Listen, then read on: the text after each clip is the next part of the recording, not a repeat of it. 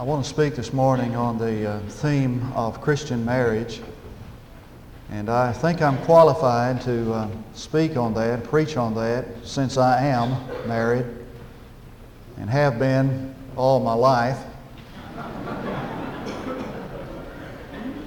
And since I have counseled people, literally hundreds of people, I think, concerning Christian marriage. And I have found some who are wanting in marriage and some who are wanting out. Someone said that marriage is like a besieged city. Those who are on the inside are wanting out, and those who are wanting on the outside are wanting in. And I've seen some desperately unhappy couples. She sat across the desk in my office, a study of despondency and unhappiness. And we talked about her marriage and the unhappiness in her life. And she ended the conversation that day with this statement. She said, "I don't know a single couple who is happily married."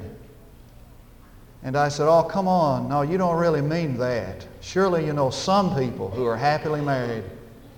And she kind of set her jaw and said, "I'm serious. I don't know a single couple who is happily married."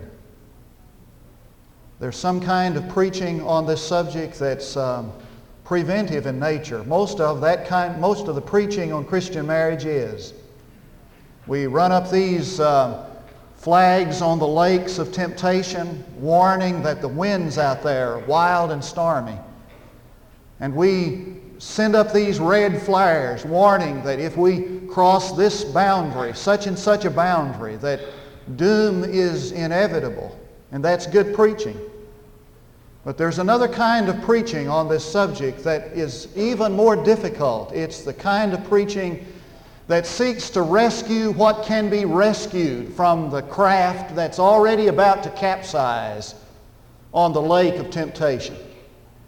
It's the kind of preaching that plunges into the dangerous rapids and says, we're in this thing together and let's see if we can find a way out. That's the kind of preaching that I want to do this morning. Let's assume today that the woman was right, or at least she was partly right. Let's assume that there are many, many couples that are desperately unhappy in their marriage. Let's assume that the psychologist was right on who said that in America there are 20 million couples who are desperately unfulfilled and unhappy in their marriage.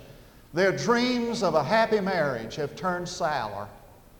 Let's assume this morning that the good ship of matrimony is taking water and is about to capsize. Is there any word from God concerning marriage for these of us? I think there is. From an unlikely text, perhaps. Ephesians 5:25, "Husbands, love your wives as Christ loved the church and gave himself for it." And I want to paraphrase that verse like this: "Love your spouse as Christ loved the church and gave himself up for her. For Christ loved the church, the unfaithful church. For hasn't the church been guilty of spiritual adultery, the bride of Christ? And haven't the prophets accused the people of God of playing the harlot? Hasn't God's people been unfaithful? And he loved his people. He loved the church. And so Paul says, that's the way I'm to love my wife. I am to take my pattern of love for my wife from the pattern of love Christ had for the church. A love that worked when everything else got jammed up. It is a love, first of all, that faces the issues. Christ loved the church with a let's face the issues kind of love. The issue of man's never-ending predicament. The issue of man's temptation to sin and his sin. The issue of man's possible salvation and his possible destruction. a lesser desire to face the issue by Jesus would have resulted in a sterile crib rather than a smelly manger, a crown of majesty instead of a crown of thorns, a crosstown preaching mission instead of a cross between two thieves. But he faced the issue and he said, "This is what's wrong with you, and this is what I'm going to do about it, and this is what you must do about it." It's time to face the issue. Where are you in your marriage? I mean, what is it like? What are you doing about it? What are you working at? Where do you need to begin? What needs to be done? It's time to face the issues. A lot of couples I have counseled feel that they've just kind of trapped in their marriage. They've just kind of painted themselves into a corner, or more precisely perhaps, they've been painted into a corner. For we moderns have a tremendous knack of passing the buck to someone else. And with two deft strokes, they've just kind of painted themselves or been painted into a corner, and there's no way out. And the first stroke that has painted them into the corner is the contrast between man's need and his pace. More than at any other time in the history of man, he needs the fulfillment that a successful marriage can give him. Impersonalization has crept into every pore from everywhere. He's a vote, he's a number, he's a statistic, he's a punch card, he's everything but a person. And more than at any other time in his life, he needs the fulfillment of successful relationship, the kind that marriage provides. But on the other hand, he finds himself less at home than any other husband or father. She finds herself less at home than any other wife and mother in the history of mankind. Yesterday's rural picture of man was, or families were, people who lived together and worked together and ate together and played together. They saw each other at breakfast, dinner, and supper. You can forget that. Those days are gone. The average businessman spends less than 3 nights a week at home. I'm told that in Dallas, Texas, the average executive spends 4 nights a week at home every 2 weeks. 4 nights every 2 weeks at home. And when he's home, he has all kinds of pressures and problems on him. So the contrast is this: I have a greater need for a successful marriage than in any other time in the history of man. And at the same time, I have less time to work at it. And that's halfway painted us into the corner. And the second stroke is the immaturity of marriage. We marry immature. The average age of the woman is 18. The average age of the man is 20. And as they begin to mature, they begin to discover, this is not really the person that I married. We don't even have the same goals or ambitions or interests. Sometimes we don't even have the same needs. And as the couple grow older, they mature. And as they mature and grow, they often mature and grow apart. I heard about the elderly man who was asked by his friend, "Sam, if you had it all to do over, would you marry her again?" And he kind of thought about it a little bit and stroked his chin and said, "You mean like she is or like she was?" We do change, don't we? And as we grow and as we mature and as we change, we often grow apart. And infidelity and unfaithfulness often occurs because we begin to discover, hey, this is not the person I really married. Somebody else will best fit my needs. Let's face the issue. The love that Christ had for the church was a love that talked back. Christ's kind of love was a conversing kind of love. Muhlenberg and Union Seminary says that you can sum up the Bible in one word: hear, H-E-A-R.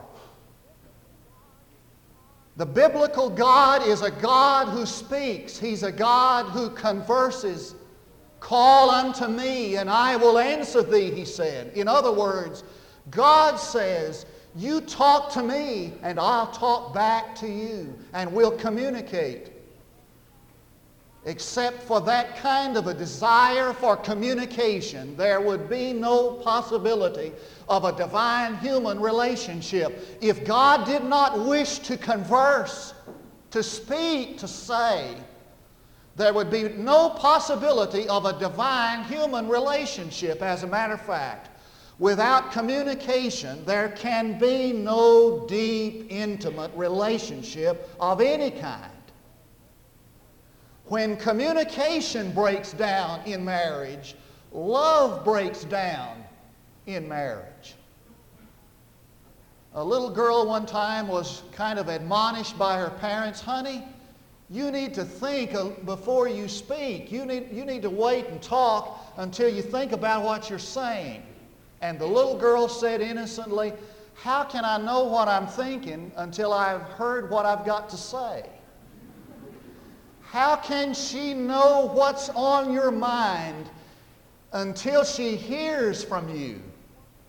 How can he know what you're thinking if you don't talk to him? Howe, in his book, The Miracle of Dialogue, says, communication is to love what blood is to the body. For there can be no expression of love or life, he said, apart from communication. When communication stops in marriage, says Howe, love is blocked and its energy turns to resentment and hostility. Do you talk to her? Do you communicate with him? Do you visit? Don't wait until it's too late and you have to sing Willie Nelson's song about the things you should have done and should have said. Thomas Carlyle's wife was devoted to him and waited day after day for him just to talk to her, to speak to her, to express his love, but he never did. And when he found her diary after her death, it read, I wish today he would just say he appreciates me. And Thomas Carlyle held that diary in his hands and wept and said, I wish I had her back just for 1 hour to tell her how I feel. But it was too late. The kind of love Christ had for the church was a love that talks back. The kind of love that Christ had for the church was a love that takes a stand. The first historic, here I stand, I can do no other, was Jesus himself. He forced the issue. He made people take a choice. He said, make a choice. He said, I've come to bring a sword. He polarized thinking about him. It sure is difficult to get people in marriage to take a stand, to say, I believe in this marriage. I'm going to be here when you're gone, and I'm going to stand out on the way, and my love's going to follow you into your far country, and I'm going to be waiting for you when you get back. You can be unfaithful to me, but I'm going to be faithful to you. I love you, and I'm going to stand on this marriage. It sure is difficult to get people to do that. A couple came in my office one time, and they talked about what might be. They talked about that they might love each other, that they might want to make it work, that they might want to stay married, that they might do this or that. I said, I'll tell you what let's do. Let's just sit down this week, and this is what I was sharing with them. Why don't you sit down eyeball to eyeball and make a commitment to one another? You say to one another, I receive you from God as God's gift, and I'm going to be here to the end of this thing. I'm going to love you all the way to the end of it. And I want you to make a commitment to one another this week, and you come back next week and we'll begin to talk how we can put that commitment into action. They never came back. because they were not ready to make that kind of here I stand commitment. Did you see Ricardo Montalban when he was on the Johnny Carson show? Now, I know you know who he is. He's that cosmopolitan, debonair, suave man that's on Fantasy Island. Now, I know you watch that. I've never seen it, but I'm told that he's on there. He was on the Johnny Carson show, and Johnny Carson said, Ricardo Montalban, you know, you're a Latin, and Latins are great lovers. Now, he said, tell me what you can consider to be, the person you consider to be a great lover. What is a great lover? And Ricardo Montalban said, I think a great lover is a man who makes a commitment to fulfill the need of his wife for as long as they live. He said, anybody, a great lover is not somebody who can just jump from one bed to the next. He said, any dog can do that. He said, a great lover is a man who makes a commitment to fulfill the need of another for as long as that other person lives. And I don't think that's what Johnny... There has to be that kind of commitment. Have you received her just as God's gift from heaven to you? You see, you're not together as a freak stroke of human coincidence. You're together because of a divine stroke of providence. And you can say with James, every good and every perfect gift is from above and comes down from the Father of lights. And you say, well, she's certainly not perfect in my eyes. Well, that may be true, but you may be looking through the wrong eyes. And I've seen couples who had no real emotion, no real feeling toward one another at all. And they've made these kind of here I stand commitments. They've made these kind of here I stand dedications to one another. And they've received one another with all of the imperfection and the flaws that are there. And I've watched as God's love has been released because of that commitment in their life.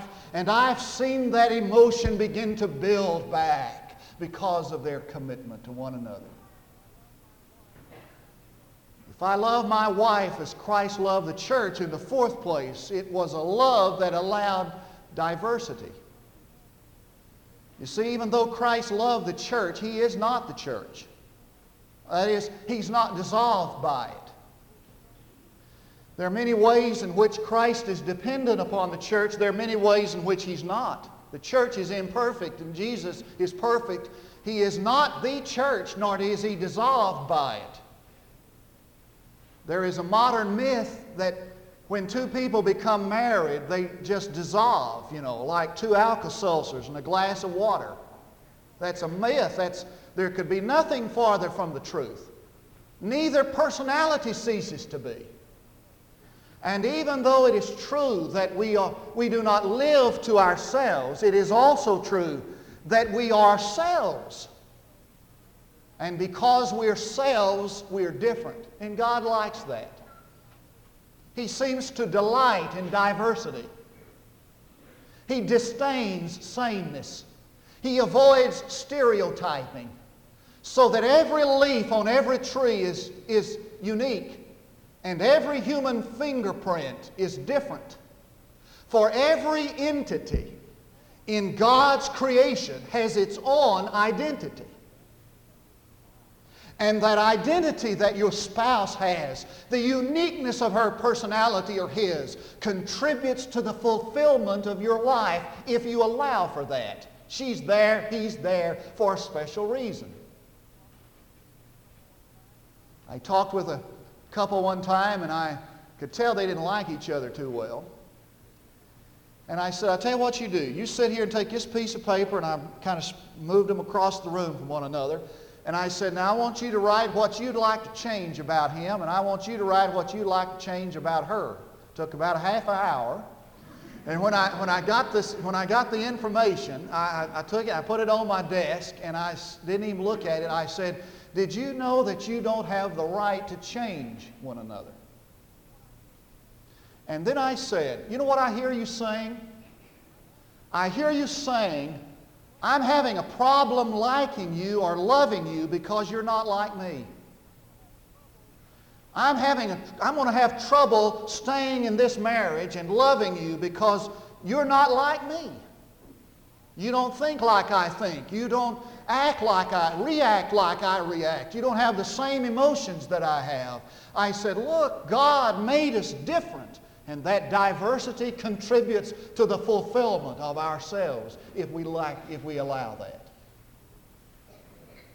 Finally, the kind of love that Christ had for the church was a love that sacrifices.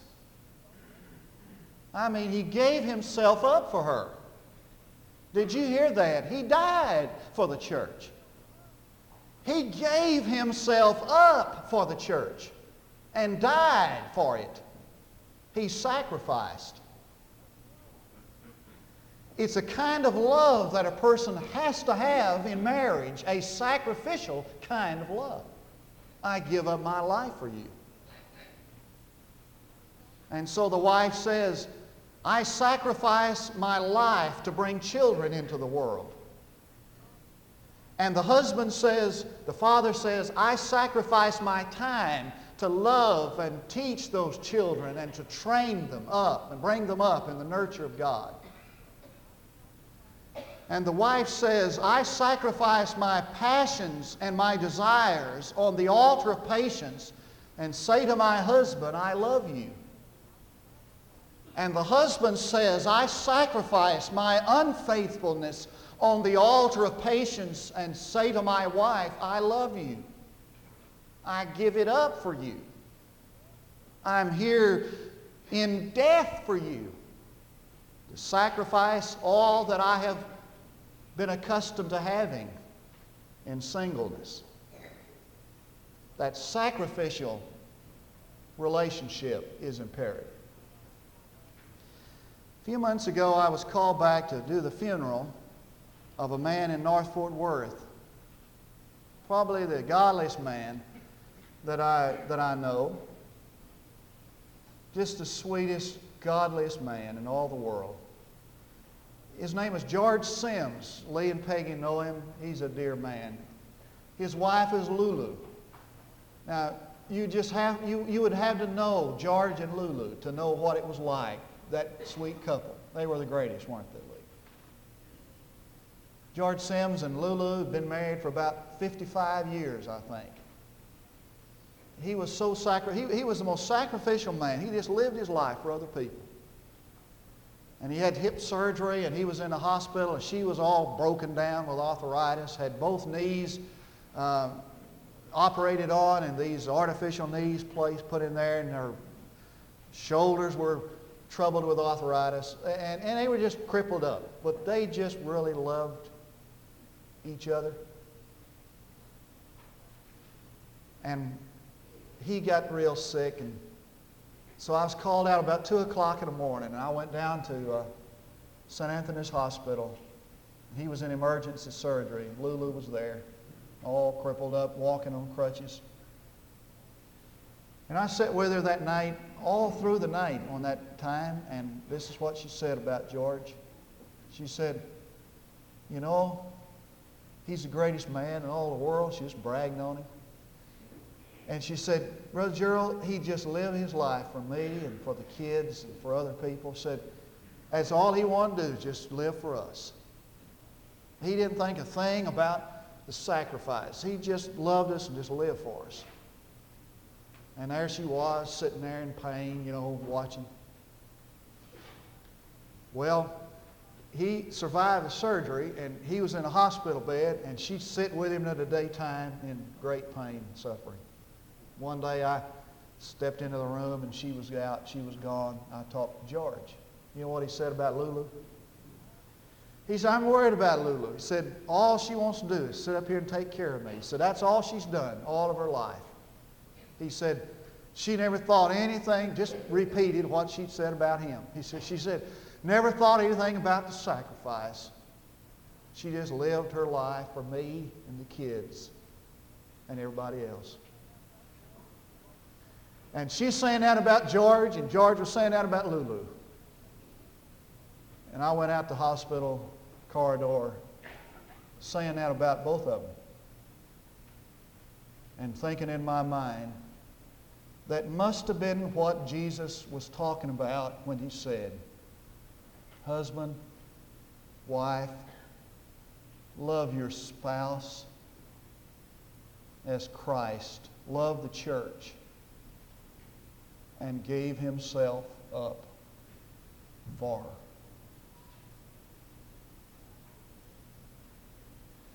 Now, I know the danger preaching a sermon like this. There's some of you are saying, well, that doesn't pertain to me. But maybe it'll just bring back some happy memories.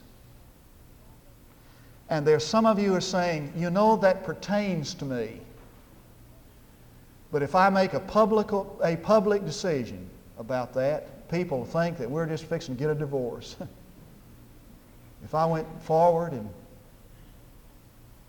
they'll just think that we're having an awful time. But God has led me to lead this time of invitation this way. I want you, if you're sitting by your wife or your husband, I wish you'd just reach over there and take her hand. Now, I know that your marriage is a happy one. And I know that girl was not talking about you when she said, I don't know, happy couple. I know that. I know you have a good marriage.